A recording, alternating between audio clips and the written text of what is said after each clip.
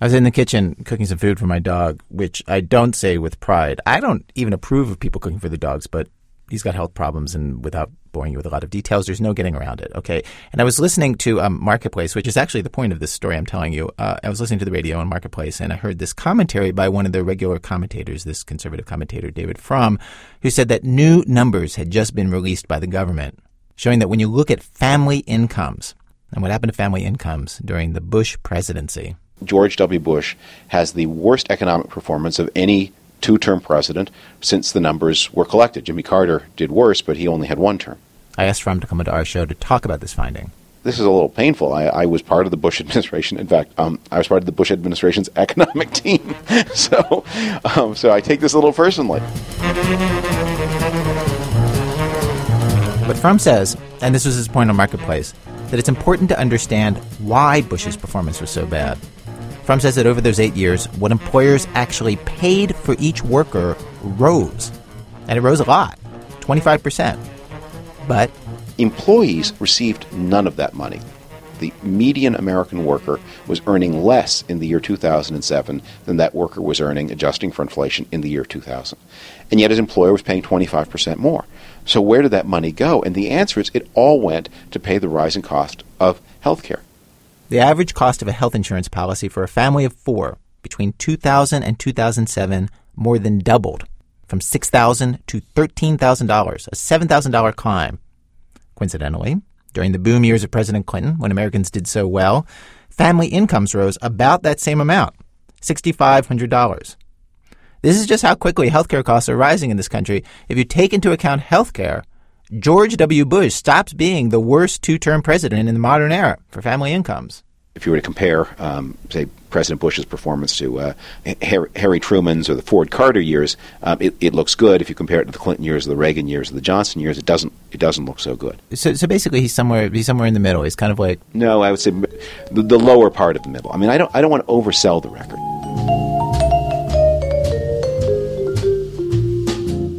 Rising healthcare costs are affecting everything in the economy. Rising healthcare costs are the thing that's driving our healthcare system off the rails. It's what's led so many people to being uninsured. It's making it hard for you as businesses to compete. It's gobbling up more and more of all spending in the United States. I saw this number recently that said that at the current rate of growth, in just 9 years, the amount that the average American family is going to spend on healthcare each year is going to be $38,000. $38,000. That's more than half of what family income will be that year. What was striking about that was that this isn't one of those projections that the government does looking at healthcare costs 75 years from now, showing how grim it's going to be far in the future. This is 9 years from now, at the current rate of growth. Basically, this is going to happen. Half of our incomes are going to be going to healthcare very, very soon, unless somebody does something. At this point, we Americans spend 50% more on healthcare than any country in the world, and the money isn't buying us better health. If you look at the numbers, when it comes to infant mortality compared to other countries, we are 45th, worse than Cuba. When it comes to life expectancy, we're 50th, behind, by the way, Bosnia and South Korea. And so today we ask the question, why is this happening? What's going on in healthcare that makes it so impossible to hold costs down? We're tackling these questions now, this week, as healthcare is being debated in Washington, because fixing our healthcare system means fixing two different things: getting more people covered by insurance and slowing the increases in healthcare costs. And the bills on Capitol Hill right now seem much more about solving the insurance problem than about controlling costs. So, we're going to do something we've never done. We're going to do 2 shows about this week and next week. This is a co-production we're doing with NPR News. Next week, the most entertaining hour, I guarantee, that you're ever going to hear on the insurance industry. This week, we ask why costs keep rising. From WBEZ Chicago, it's This American Life, distributed by Public Radio International. I'm Ira Glass. Our show today in 4 acts. Act 1, Dartmouth Atlas Shrugged, in which we examine whether doctors are the ones to blame for rising costs. Act 2, Every CAT Scan Has 9 Lives, in which we wonder if patients are the problem. Act 3, Who would win in a fight between a polar bear and an insurance company? Is the problem the insurance companies? And Act 4, Now What?, in which we learn what the new healthcare bills do to fix all this, if they do anything. Stay with us.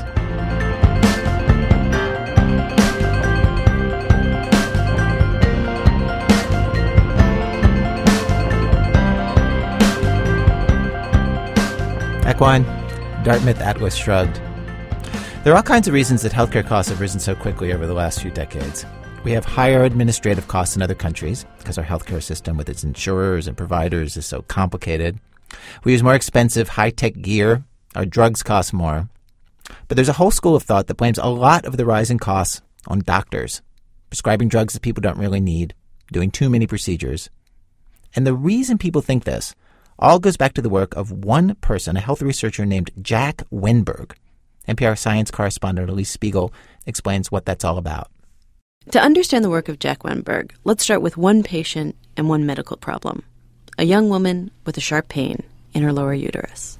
I was having a lot of problem, just a constant ache right here that never went away. And my boss kept saying, you should go get that checked. You should go get that checked. Because I was like doubling right over. It was like a really, really deep ache all the time. In 1974, Roxanne Tremblay was 29 years old, a single mom living in a small apartment in Lewiston, Maine. Because Roxanne was the only one supporting her young daughter, she had to be able to work, and the pain was getting in the way. The pain was a problem. So Roxanne went to see her gynecologist, a nice man who did a short exam and then kindly explained that Roxanne would need an operation. 3 weeks later, Tremblay had her uterus and ovaries removed. A total hysterectomy. It was what he called the seed of cancer. It wasn't cancer, but it had the potential of developing into it. Now, Roxanne didn't mind losing her uterus. She never planned to get married or have kids again. But she was slightly surprised that her doctor had been so quick and before surgery hadn't taken any x-rays or anything. No pictures. No. He just felt your... And based on what I told him, that it should come out. 29 years old is pretty young for a hysterectomy. But in the mid-70s in Lewiston, Maine, lots of women were getting them. Roxanne herself knew a bunch. My boss that I had when I worked at Kmart, she had one shortly after I did. One of my friends that I've had since I was 6 years old, she lives right 5 minutes from here. She had one. Just about anybody you talk to would say, oh, I had a hysterectomy. Oh, yeah, so I did. So-and-so did mine. Or I just remember there was a lot of them. I do remember that. Now, most Lewiston women, including Roxanne, weren't suspicious about the hysterectomies. And this is where Jack Wenberg's research comes in. Until Jack Wenberg made Lewiston and its hysterectomies famous, no one had even noticed. But in the late 70s, Wenberg published a paper, a study of healthcare in Maine, and in it he showed that an unusually large number of women in Lewiston were having their uterus removed. He projected that 70% would have a hysterectomy by age 70, while a couple towns over, the number was much smaller, 25%.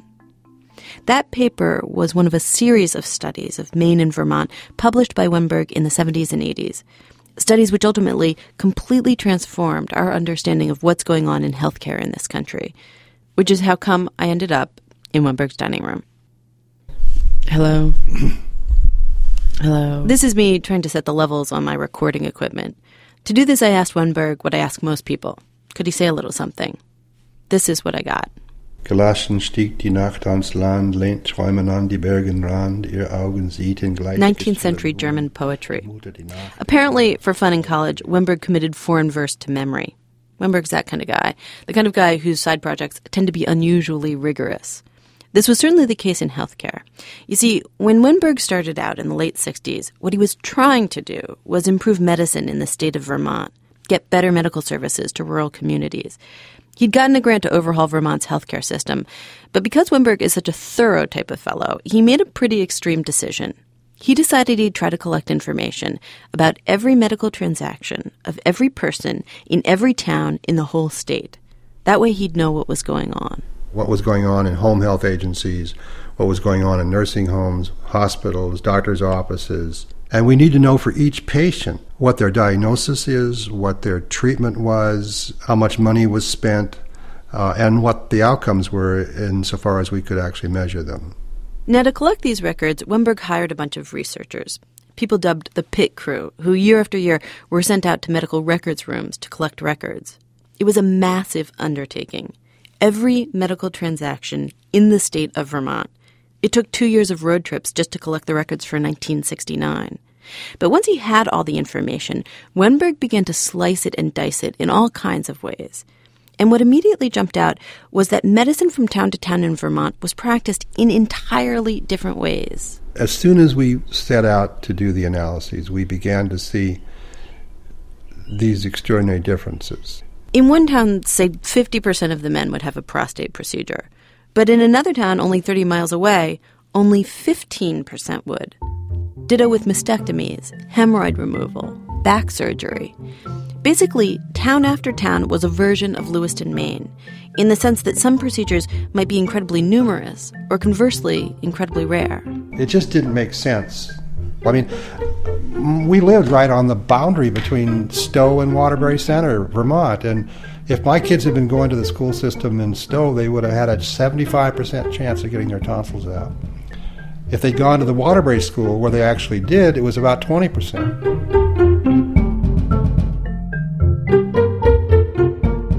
So what was going on? Why the differences? Well, there are two possible explanations. The first explanation is that it was the doctors. Doctor behavior was somehow to blame.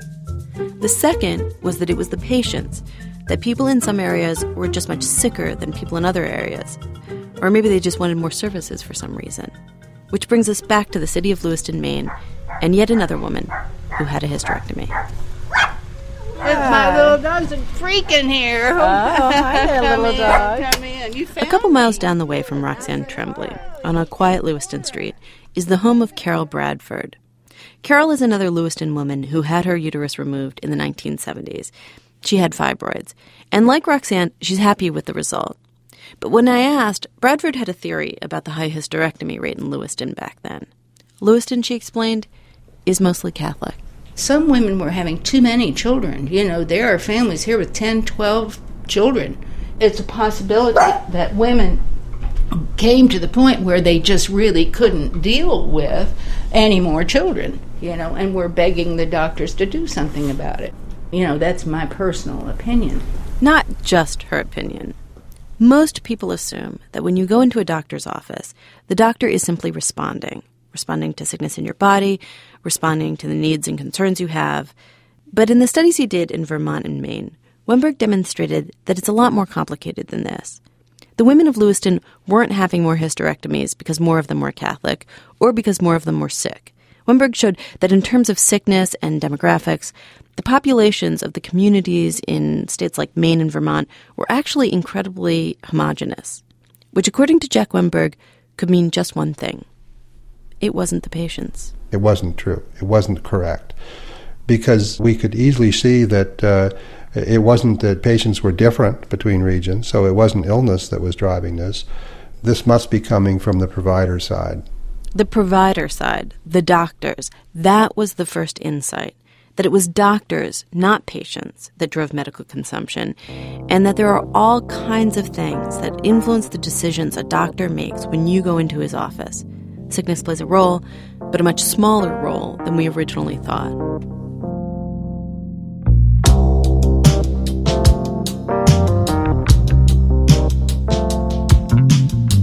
So, what are the things that influence doctor decisions? To answer this question, I went back to Maine to talk to doctors themselves. Doctors who explained that the work of Jack Wenberg inspired a small revolution in this state. You see, after Wenberg published a paper on his early discoveries, a small group of Maine doctors gathered to take action.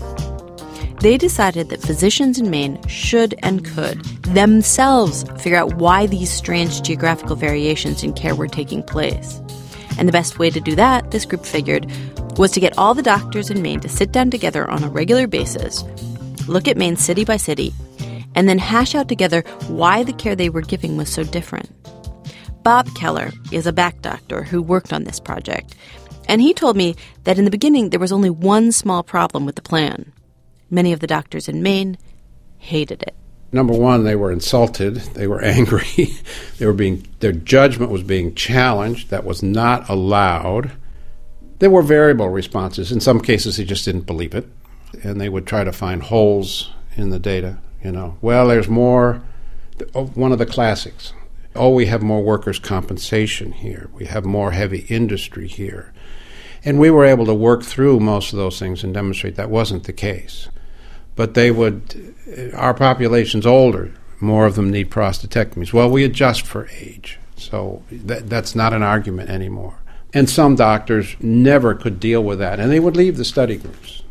They just said, this is baloney. We're not going along with this.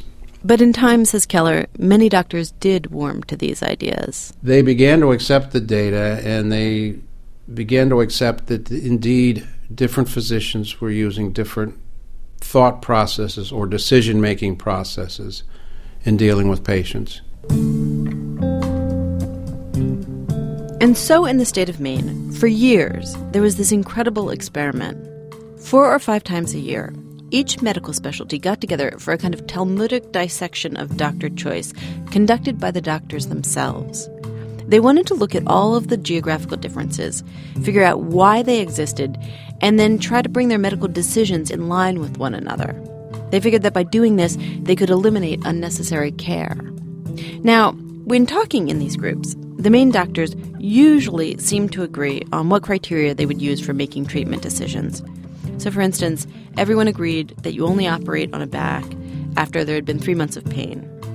But when they went back to the data, it showed that in the privacy of their own offices, many doctors were doing something completely different. Why? One possible reason was fear of lawsuits. Some doctors felt that criteria would be damned if they didn't do every possible thing, they might get sued. Another was temperament. Some doctors were just much more eager to take action. Then there was the role of medical culture. In some communities, it had evolved over time that, let's say, when a kid got a temperature of 102, he was sent to the hospital, while in the next town over, kids with that temperature were advised to just stay home. And then there was the number of doctors in a community. One of the many doctors I talked to while I was in Maine was this eye specialist named Frank Reed. He's another doc who participated in these groups. And he told me this story. My old partner that I joined here in 1971 was asked by a friend of his, at what level of vision do you do a cataract operation? And he said, well, if there's one ophthalmologist in town, it's 2,200. 2,200 is pretty bad vision. If there are 2 ophthalmologists in town, it's 20/80. Not so bad vision. If there are 3 ophthalmologists in town, it's 20/40. Pretty good vision. In other words, the criteria easily shifts. According to later work done by Jack Wemberg, the number of doctors in an area can influence the amount of medical services consumed. The more doctors, the more appointments, the more procedures, the more money spent.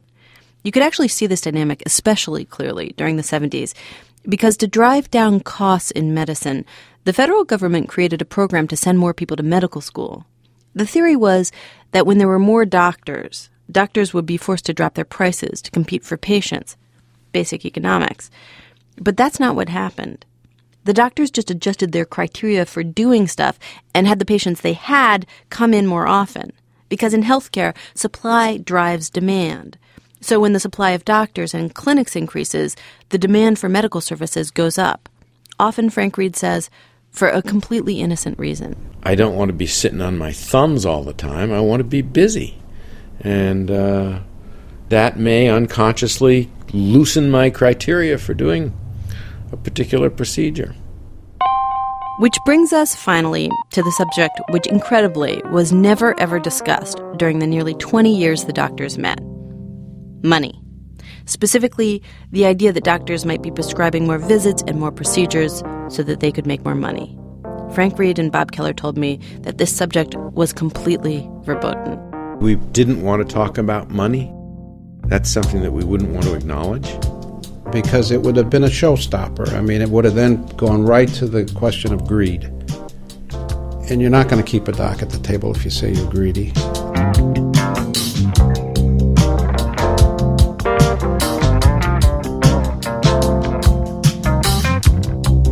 Doctors are uncomfortable acknowledging the role of money. But every doctor I talked to admitted it affects medical decision-making, including Gordon Smith, head of the Maine Medical Association. Of course it does. That's just common sense. That's human nature. The payment system is an important influence. You see, the majority of doctors in this country are not on salary, but are paid for each thing they do, a la carte. That's what they mean when they say fee-for-service, a phrase you've probably heard a lot. And the way fee-for-service affects doctor behavior is clear. Gordon Smith. If you pay people more, the more things they do, they're going to do more things. Bob Keller points to his own specialty. He's a back doctor and says one of the most popular operations among back doctors these days is this complicated procedure called an instrumented fusion. When a patient has a back problem, the doctor can go in and insert metal rods. Keller says in the old days, the doctor used a much simpler and safer operation. But the new, more complicated one costs more. Surgeons could charge more because they were doing these complicated procedures, and so they were putting the screws in, they billed for putting the screws, they were putting the plates in, they billed for putting the plates in, doing all these things. In the old days, a fusion was a very much simpler operation with no external devices. It was all done with the patient's own tissues and bone. So you had a whole new high-tech procedure that was enormously attractive to spine surgeons, and it literally took off in this country. At the same time, as most good spine surgeons will admit, they had no research to support what they were doing. In fact, says Keller, the one high-quality study that did exist wasn't so positive. It showed that it isn't so great, actually, as people thought it was. And they also showed that, interestingly enough, that the old-fashioned non-instrumented fusion was as successful as the instrumented fusion, which was a real blow. And here in miniature is one of the big problems with the way our current system is set up. It's a problem some call more is not better. Doctors exist in a system that encourages, and really because of their fear of malpractice suits, actually forces them to do more. More surgery, more tests, more stuff of every kind. And while most Americans just assume that more care is good, it turns out that more isn't always better for patients. Because every time you get a medical procedure, you risk the possibility of complications and doctor error. In 2003, there was this enormous landmark study published by a Jack Wemberg protege named Elliot Fisher. He compared areas throughout the United States, areas where elderly people got relatively small amounts of healthcare services to areas where elderly people got a lot of healthcare services. A lot. Here's Fisher. The patients in the high-spending regions were getting about 60% more care. So, 60% more days in the hospital, twice as many specialist visits. And yet, when we followed patients for up to 5 years, the mortality rate, whether you were poor or rich, urban or rural, if you lived in one of these higher intensity communities, your survival was certainly no better, and in many cases, worse. After Wemberg's original work in Vermont and Maine, a group of healthcare researchers set up a shop at Dartmouth College and created something called the Dartmouth Atlas of Healthcare, basically a countrywide version of what Wemberg did in New England. The huge warehouse of data compiled by these researchers has led to a lot of insights about our system, including this very disturbing statistic that you sometimes hear in the healthcare debate. They've estimated that about 1/3 of the medical care delivered in this country is unnecessary. 1/3. Doctors and hospitals doing things to you and me that we don't need. Stuff that doesn't make us any more healthy. Care delivered by a system that pushes doctors to do more when less is probably better. Elise Spiegel. Coming up, patients are told that they should do with less, that the test or procedure that they want for themselves is unnecessary. And surprise, they are not too happy about it. That's in a minute from Chicago Public Radio and Public Radio International when our program continues. It says American Life. I'm Ira Glass. Each week on our show, of course, we choose a theme, bring you different kinds of stories on that theme. Today's show, More is Less. This is the first of 2 shows that we're going to be doing this week and next, explaining the healthcare system, or parts of it anyway. Today we're asking the question, why are healthcare costs rising so much that they threaten our entire economy? We've arrived at Act 2 of our show. Act 2, every CAT scan has 9 lives. This summer at a press conference, President Obama described how he wants to slow the increase in healthcare costs. He's going to do it by having patients everywhere adjust a bit. They're going to have to give up paying for things that don't make them healthier. Why would we want to pay for things that don't work? Of course, when he says it that way, it sounds like it could not be easier. According to the Dartmouth Atlas of Health, as you just heard before the break, 1/3 of medical spending is on treatments and tests that are not actually necessary, and in some cases may actually harm us.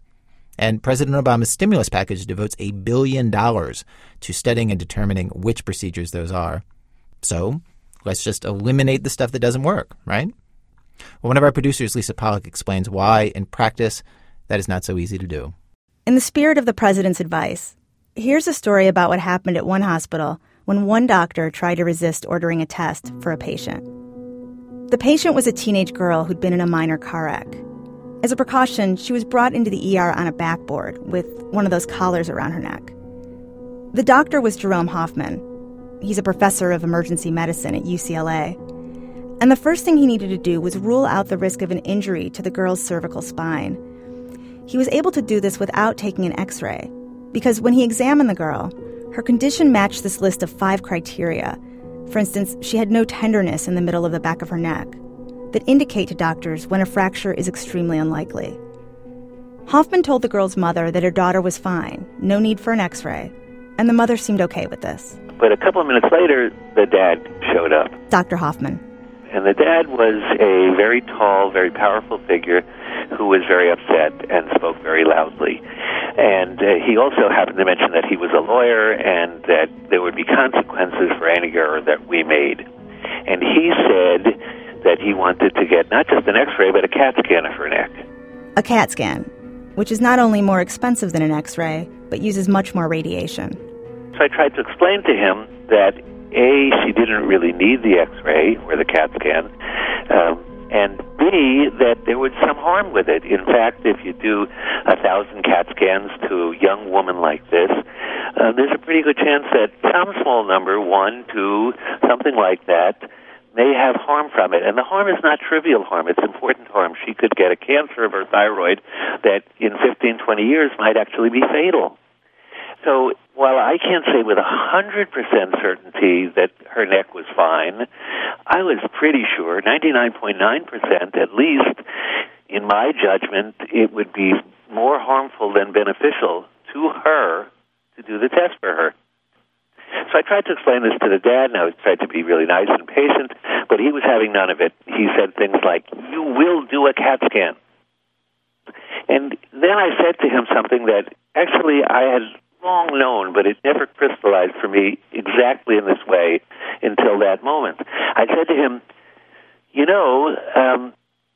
for me, it really is the right thing to do the CAT scan. I said, if I don't do the CAT scan, you're probably going to lodge a complaint about me. If I do the CAT scan, you're going to be really happy with me. I said, in addition, I'm almost certain that your daughter is fine, but there's maybe 1 in a million chance that she isn't. That there really is a hidden fracture and I'm missing it. And if that's the case, the CAT scan will save my butt.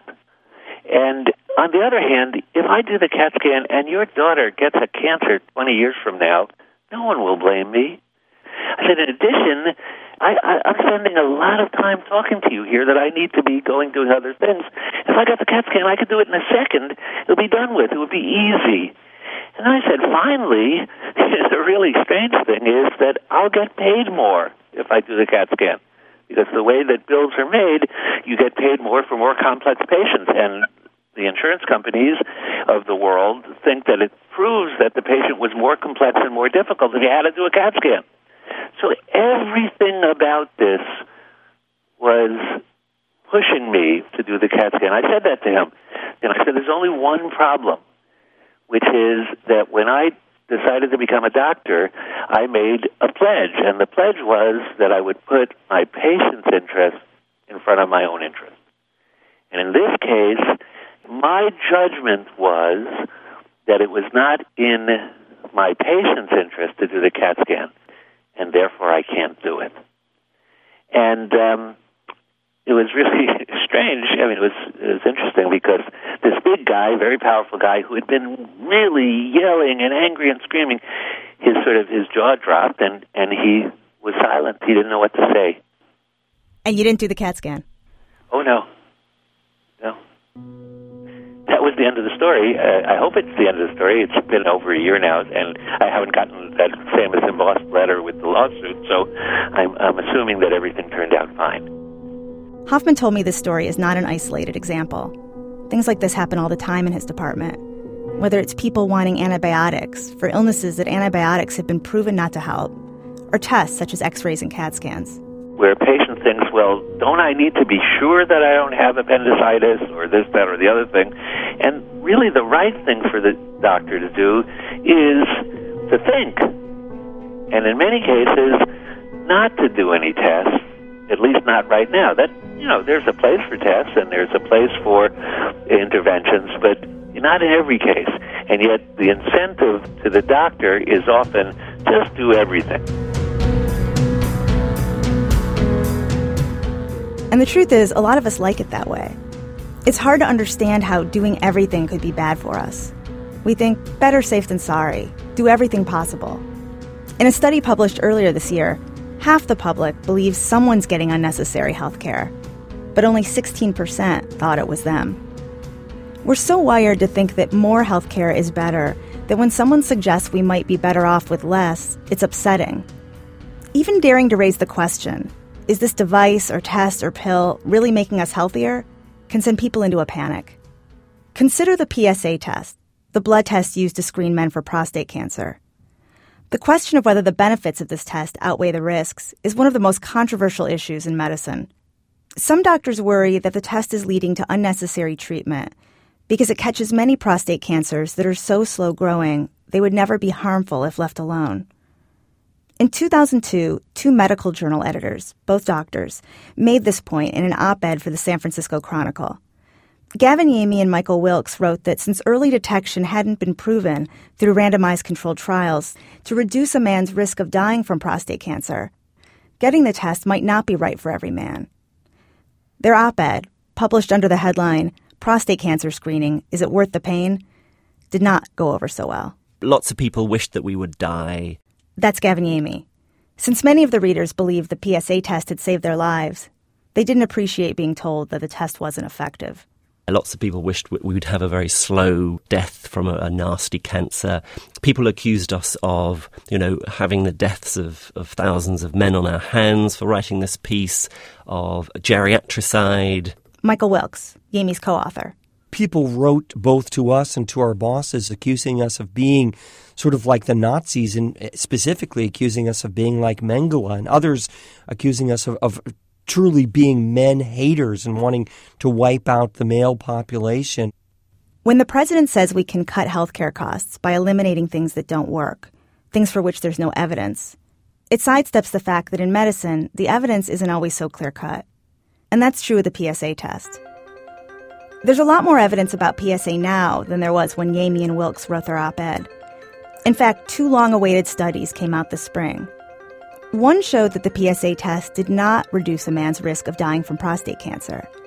The other showed it reduced prostate cancer deaths by 20%. But it also showed that for every life saved because of PSA screening, 48 other men were diagnosed and treated.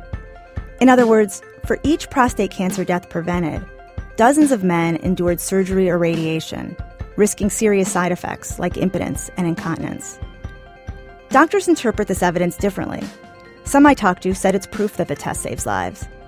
Others said it shows we might be hurting more men than we're helping. Because the evidence is ambiguous, and the balance of risks and benefits is really a judgment call, most national guidelines say that doctors should let men know the pros and cons of PSA testing and let them decide whether to have it. But most of the time, this is not what happens. Studies show that the majority of men get the test without any discussion at all. It's automatic, a no-brainer. And honestly, it's not hard to see why.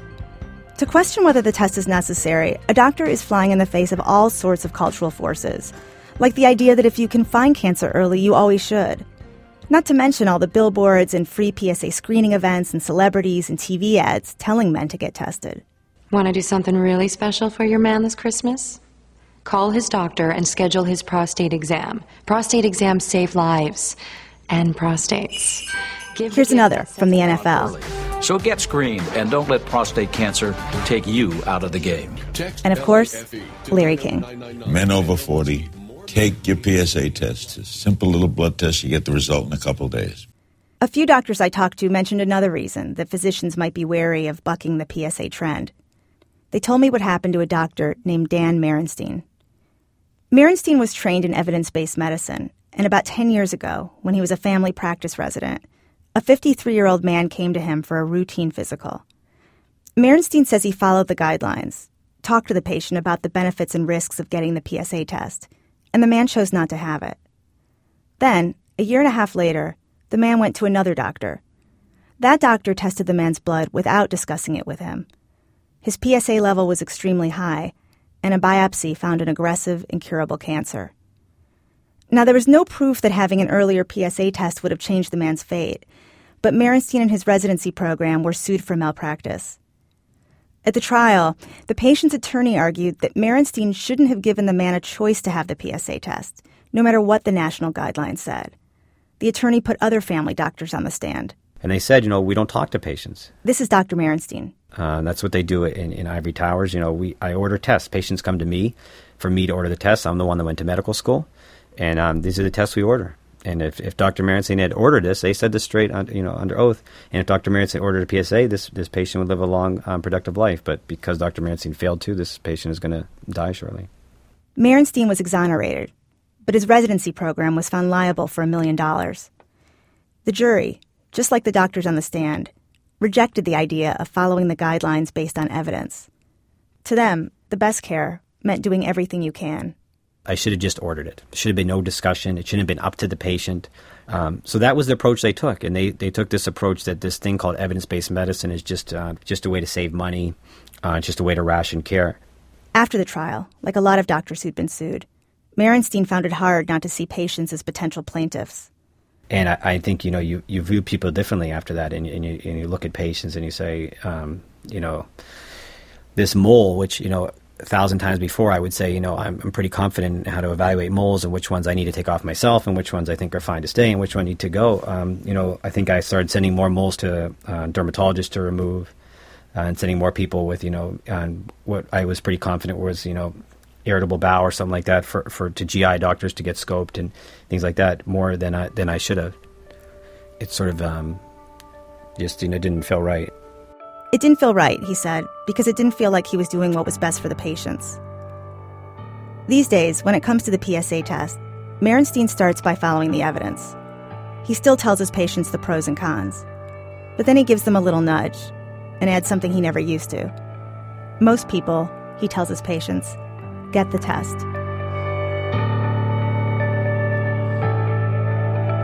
Lisa Pollack. If you're a man and you heard this story and you want to know more about the pros and cons of getting the PSA test, there's a good summary at the Mayo Clinic website. Those people really know what they're doing. Moon River, wider than a mile, I'm crossing you in style someday. Oh, dream maker, you heartbreaker, wherever you're going, I'm going your way. Doc 3, who would win in a fight between a polar bear and an insurance company? So if doctors aren't going to keep costs down and patients aren't going to keep costs down, how about insurance companies? Of everybody in the healthcare system, you would think that this would be the one group most interested in keeping costs down because they are the ones who actually make the payments to doctors and hospitals, and every dollar they save is basically a dollar they get to keep, a dollar that goes into their profits. Or if you want to get very technical about this, it's a dollar less that they could charge you and me in premiums. Well, we looked into this, and it turns out that there are a lot of reasons that insurance companies have a hard time holding down healthcare costs, but they all boil down to one thing. Insurance companies are not always as powerful as you would think. The way that insurance works is that each insurance company makes its own contract, its own deal, with each local hospital group or health provider system, and that deal spells out how much the insurance company is going to reimburse for every different kind of procedure and test. And even in cities where a company is the biggest insurer in the market, even then, it does not necessarily have the power to boss hospitals around and push down costs and bargain down prices. Take, as an example, the pricing showdown between Blue Cross of California, huge insurance company, and this big network of hospitals and clinics called Sutter Health. Sarah Koenig, another one of our producers, tells what happened. Back in 2000, Sutter was demanding huge rate increases from Blue Cross, averaging something like 30 or 35%. That was a shocker. Blue Cross was the biggest insurer in the state, which meant it was used to getting cheaper rates from hospitals than the smaller guys. But Sutter was enormous too. It had more than 100 healthcare facilities all over Northern California, including more than 24 hospitals. Sutter had what's called a geographic lock on the Bay Area. So of the several 100,000 Blue Cross customers there, almost everybody received or knew or went to Sutter for their medical care. That's Michael Chi. At the time, he was spokesman for Blue Cross of California. And Blue Cross's position was that Sutter's demands were out of line. They weren't justified by the medical cost and inflation data Blue Cross had researched. So Blue Cross offered a lower figure. Sutter rejected it, saying Blue Cross had been underpaying them for years. It got contentious. Blue Cross still refused to pay. So Sutter said, if you don't, you can tell your members to go elsewhere. Find other doctors. Go to other hospitals. The brinksmanship that kind of occurred was, well, if we close our doors, all these people, hundreds of thousands of them, are going to be forced to travel an extra 30 minutes, an extra 10 miles, and that was not acceptable to the membership. So the membership began to express its opinion in the negotiations. Blue Cross got dozens, sometimes hundreds of phone calls a day, all thanks to a new pressure tactic used by Sutter. Sutter urged its patients to call Blue Cross's customer service line and complain. Michael Chi and his bosses started seeing news stories about the dispute, stories that favored Sutter. In response, Blue Cross launched a major marketing push of its own to try to convince customers everything would be okay if they would just find different doctors.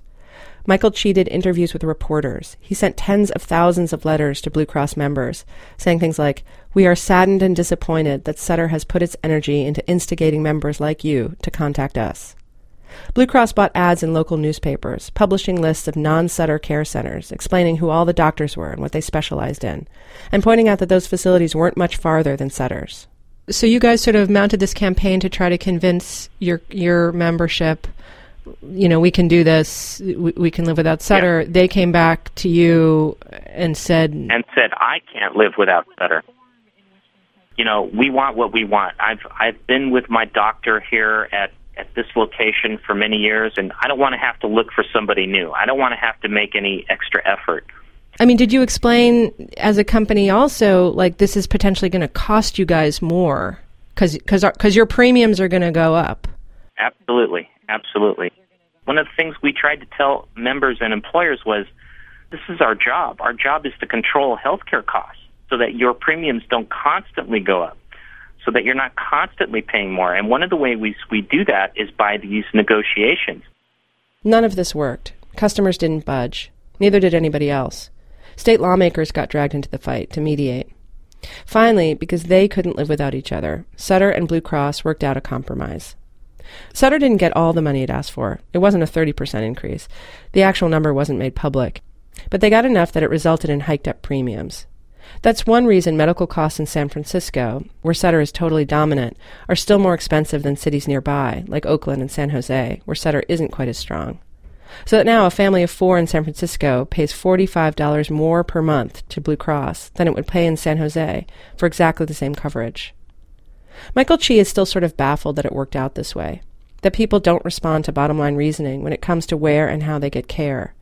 He says costs will keep rising until we consumers start sacrificing a little, making different healthcare choices. Based on knowledge, based on facts, not based on our feelings, not based on what we want, Without those kinds of sacrifices, we're always going to be stuck in this argument of I want what I want, and what I want can be very expensive and not the most cost-effective thing. As it happened, I interviewed Michael Chi from the hospital. He'd had an accident involving one of those jet ski things and suffered a head trauma.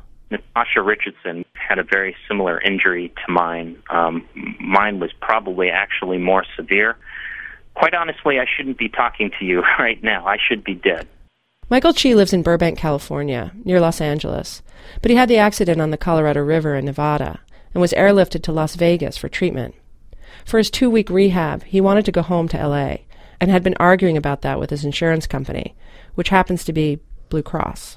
There are providers that I have a preference for closer to home, closer to where I live, that I wanted to go to for my care because I know them, I trust them, but my insurance would not accommodate my medical transport from here to there because those rehab services were available right here without having to move me. But wait, weren't you just making the exact opposite argument before that patients should be willing to sacrifice and for lower costs and quality care?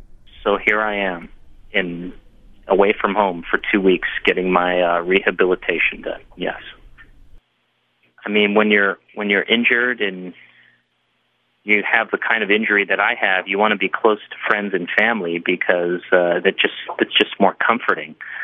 That doesn't mean that's a smart medical decision. That just means that's what I want emotionally. I know, but hearing this, like you completely, your sympathies are completely with the patient. You just think, of course you want to go home and be around your friends and family, and like you've had this traumatic thing happen, and it's totally upsetting and probably very frightening, and of course you want to go home. Like you know what I mean? It's I think it's a real dilemma. It is a dilemma, and I felt that, and I went through that entire emotional process. And do you think Blue Cross has made the right decision in your case? I think so, from a cost standpoint. Yes.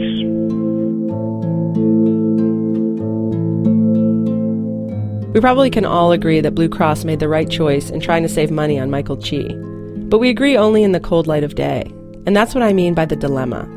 As patients, we don't usually consider things in the cold light of day. It's no wonder we don't respond to pocketbook arguments about how to save money on our own care. And that's partly what makes us, the patients, a secret weapon in these negotiations, at least for the doctors and hospitals. Because we side with them every time. Because we like our doctors, we trust them, and we basically hate our insurers, even though the insurers are paid to represent us in negotiating the price of our own care. And we unwittingly side with the doctors in another battle we don't even know is going on between doctors and insurers, the one about eliminating unnecessary medical services and procedures.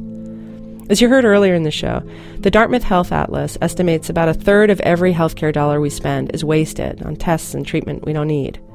So if health insurance companies know they're shelling out all that money on stuff that isn't necessary, why can't they do something about it?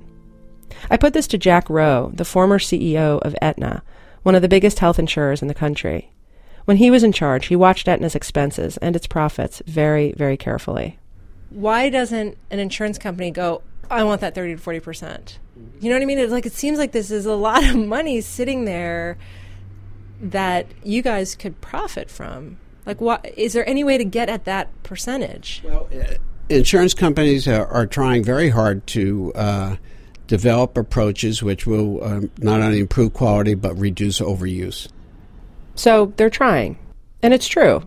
Aetna has all kinds of programs, good money-saving programs, to promote cheaper drugs, to make sure diabetics and cardiac patients do all the preventative things to keep them out of the emergency room. Plus, Aetna, like all insurance companies, has guidelines for new technologies they will and won't cover, and all the scientific studies that back up that policy. But the fact is, if companies like Aetna say no too often, they risk losing customers. So there's great sensitivity over that because physicians say that the insurance companies are practicing medicine. And who are they to tell me whether or not this patient needs this operation? As you recall, that's one of the things that led to the great pushback. The great pushback, also known in the insurance industry as the backlash. He's talking about HMOs. Back in the 1980s, employers went to insurance companies and pleaded with them to keep down costs, and that's when the HMO came into vogue. By the mid-90s, most employers used HMOs to cover their employees, and it pretty much worked. Healthcare costs stopped rising for the first time in a long time, and one year they even fell. But a big part of keeping costs down was tightly controlling which doctors patients could see and denying coverage for procedures that doctors argued were necessary. Insurance companies were inundated with complaints. From physicians and hospitals, also from patients who were getting complaints from physicians about their insurers. Politicians also were getting complaints from doctors and hospitals and patients.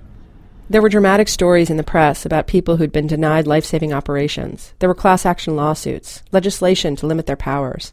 And then there was that Helen Hunt movie, remember, As Good as It Gets, where she plays the mother of this poor asthmatic boy who needed some tests he didn't get. They said my plan didn't cover it and that it wasn't necessary anyways. Why, should they have? Well... HMO, bastard pieces of Carol. I'm sorry. It's okay, actually, I think that's their technical name. Jack Rowe was one of 2 insurance executives I talked to who mentioned that movie. It left a big impression on the insurance industry, because when people saw it in the theaters, they reportedly broke into applause. As a result of those years of opposition, insurance companies will only fight doctors and patients to a point. They don't want to go back to the days of the HMOs, of being the hard-asses telling everyone no, even though they did successfully hold down costs back then, and they did it without making people sicker. There were anecdotal horror stories, for sure, but overall, as a country, our medical care didn't suffer. We were just as healthy. But that's not how we remember it. And now you always hear, no one should stand between you and your doctor. This is Uwe Reinhardt, a healthcare economist at Princeton University. You know what that means? That means no one should ever control utilization, even if it's unnecessary. If your doctor thinks it's necessary, no one should ever say no. And almost anyone who's looked at the data says, oh yes, somebody should. According to Reinhardt, the fact that insurers can't completely crack down on unnecessary procedures is just one of a whole host of reasons why the insurance industry really can't control costs in the American healthcare system right now.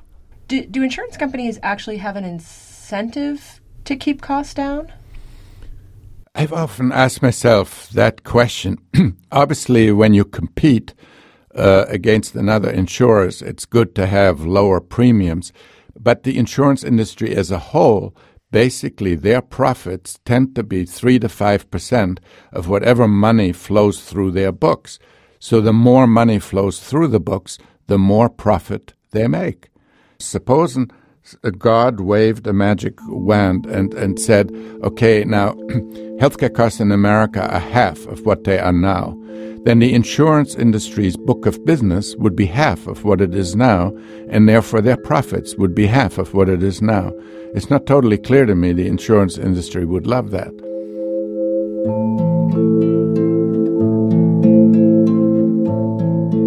As it stands, insurance companies are doing pretty well. They don't make anything close to the 30% profits of, say, Microsoft or Merck Pharmaceuticals, or even the 10% profits of ExxonMobil. But Fortune magazine lists the health insurance industry as the 35th most profitable industry in the country, based on 2008 revenue. What's the 34th most profitable industry, you ask, just above the insurers? That would be medical facilities. Sarah Koenig. Act 4. Now what? Okay, so far this hour, we've illustrated just some of the main things that are driving up healthcare costs. And truthfully, putting this show together over the last few months, it's been hard not to get sort of depressed. Not only do the problems seem like they're built into the very foundation of our healthcare system, but the health reform debate that's going on right now in Washington doesn't seem to be about cutting costs at all. Democrats and Republicans are arguing over who's going to get insurance and the public option and how it's paid for, not to mention death panels and abortion. And there's really not much discussion about how to fix the healthcare system as a whole to slow the runaway costs that threaten our entire economy, the stuff we've been talking about all this hour. And so to end our hour, we invited somebody who's been following this very closely in Washington, D.C., Susan Dentzer. She's been reporting on the politics and economics of healthcare since the 1980s for Newsweek and then later for U.S. News and World Report. She's seen HMOs come and go. She's seen Hillary Clinton's healthcare plan come and go. And now she's monitoring the latest attempt to remake the healthcare system as the editor of a policy journal called Health Affairs. And I'll be frank, when I sat down with her to talk about what is actually in the bills, she totally blew my mind. We'll get to that part in a minute, but first, the actual detail of the bills when it comes to cutting costs. There is some stuff in these bills that addresses rising costs. If you are a glass half full kind of person, you look at it this way. There are some measures in the bills that would give the Secretary of Health and Human Services, among others, enormous authority to experiment with new ways to deliver health care. This doesn't mean little experimental projects, Dentzer says. The head of HHS will have czar-like powers to change very basic things in how the system works by changing how Medicare pays doctors and hospitals. So, for example, Medicare could stop paying fee-for-service, that system where doctors get money for every procedure that they do. It could bundle doctors and patients into groups to cut inefficiency and waste. The bills also set up a Medicare commission, which could do the kind of restructuring and cutting that would be too hot politically for Congress to do itself. Now, the weaknesses of these bills Dentzer says, is that they don't force the head of HHS or anybody in the government to make any changes at all. There are no deadlines. And the amount that's going to get saved if everything goes perfectly, according to the Congressional Budget Office, is much smaller than healthcare costs are going to rise.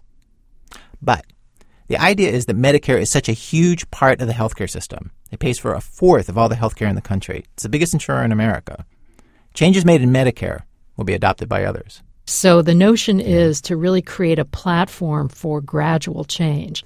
And as part of the impulse behind this, basically to say, like, we are not going to agree in the Senate and the House on, like, the exact ways to cut costs and exactly which things to do. And so, like, let's just agree somebody's going to do that. It's going to be, the head of the Department of Health and Human Services and some of these other things that you're saying. Let's not discuss that here. Yes, that's part of it. And the other realistic piece of this is if you've tried to build all of this into the bill right now, if you said we're going to make sweeping changes in the system, we're going to completely pay you in a totally different way, we're going to take you doctors who've been out in the hinterlands collecting your fee-for-service monies and basically restructure the system in such a way that you might have to live your life really differently. Just try putting that into a bill that gets everybody to accept it. You can't. Susan Dentzer told me that there are people in the administration who are deeply involved in the details of how to cut healthcare costs, and she talks to them. But she says they don't talk about this stuff much publicly for similar reasons. It's a political loser. It's a tough sell to say to people, not only will you get less healthcare, you'll be better off. Okay, now I'm going to tell you the thing that Susan Dentzer says that totally shocked me.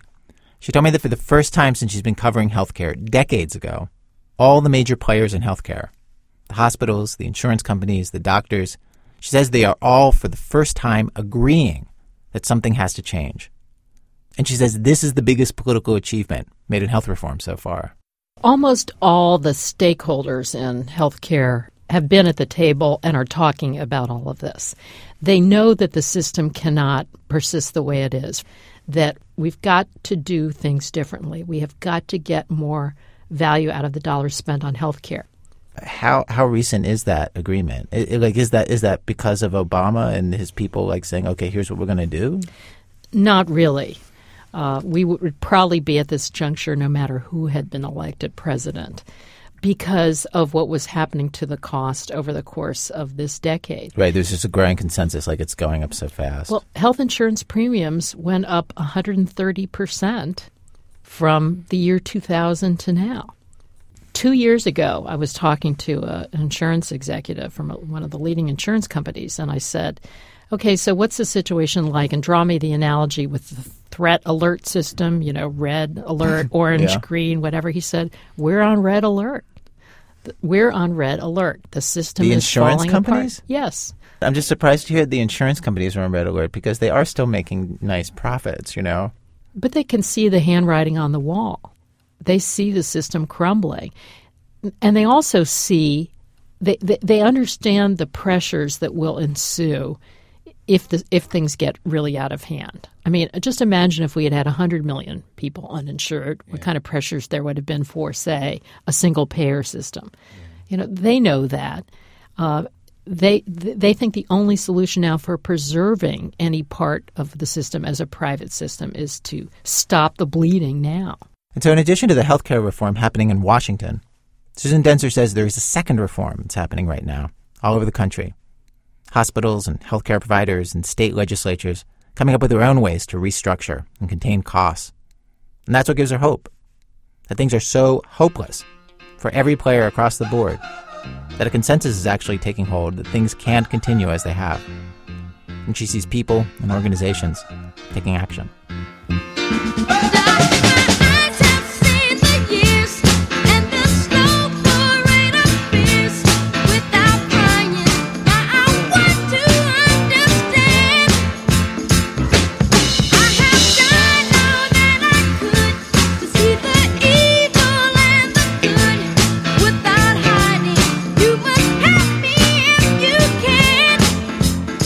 Our program was produced today by our senior producer, Julie Snyder, and myself with Alex Bloomberg, Sean Cole, Jane Fugges, Sarah Koenig, Lisa Pollock, Lisa Shipp, and Nancy Updike. Production out from Aaron Scott. Seth Lind is our production manager. Emily Condon is our office manager. Our music consultant is Jessica Hopper.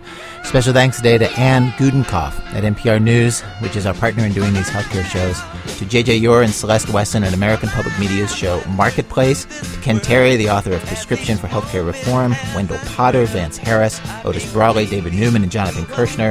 Elise Spiegel is going to be doing more stories on this subject on NPR News. You can find those in the coming days at npr.org/health. This American Life is distributed by Public Radio International. WBEZ management oversight for our program by our boss, Mr. Troy Malatia, who says, you think people get upset when you mess with their health care. Try changing the broadcast time of Car Talk. Lots of people wished that we would die. Lots of people wished that we would have a very slow death from a nasty cancer. I'm Ira Glass. Back next week with the second hour we're doing on healthcare. The Planet Money team takes on the insurance business right here on This American Life.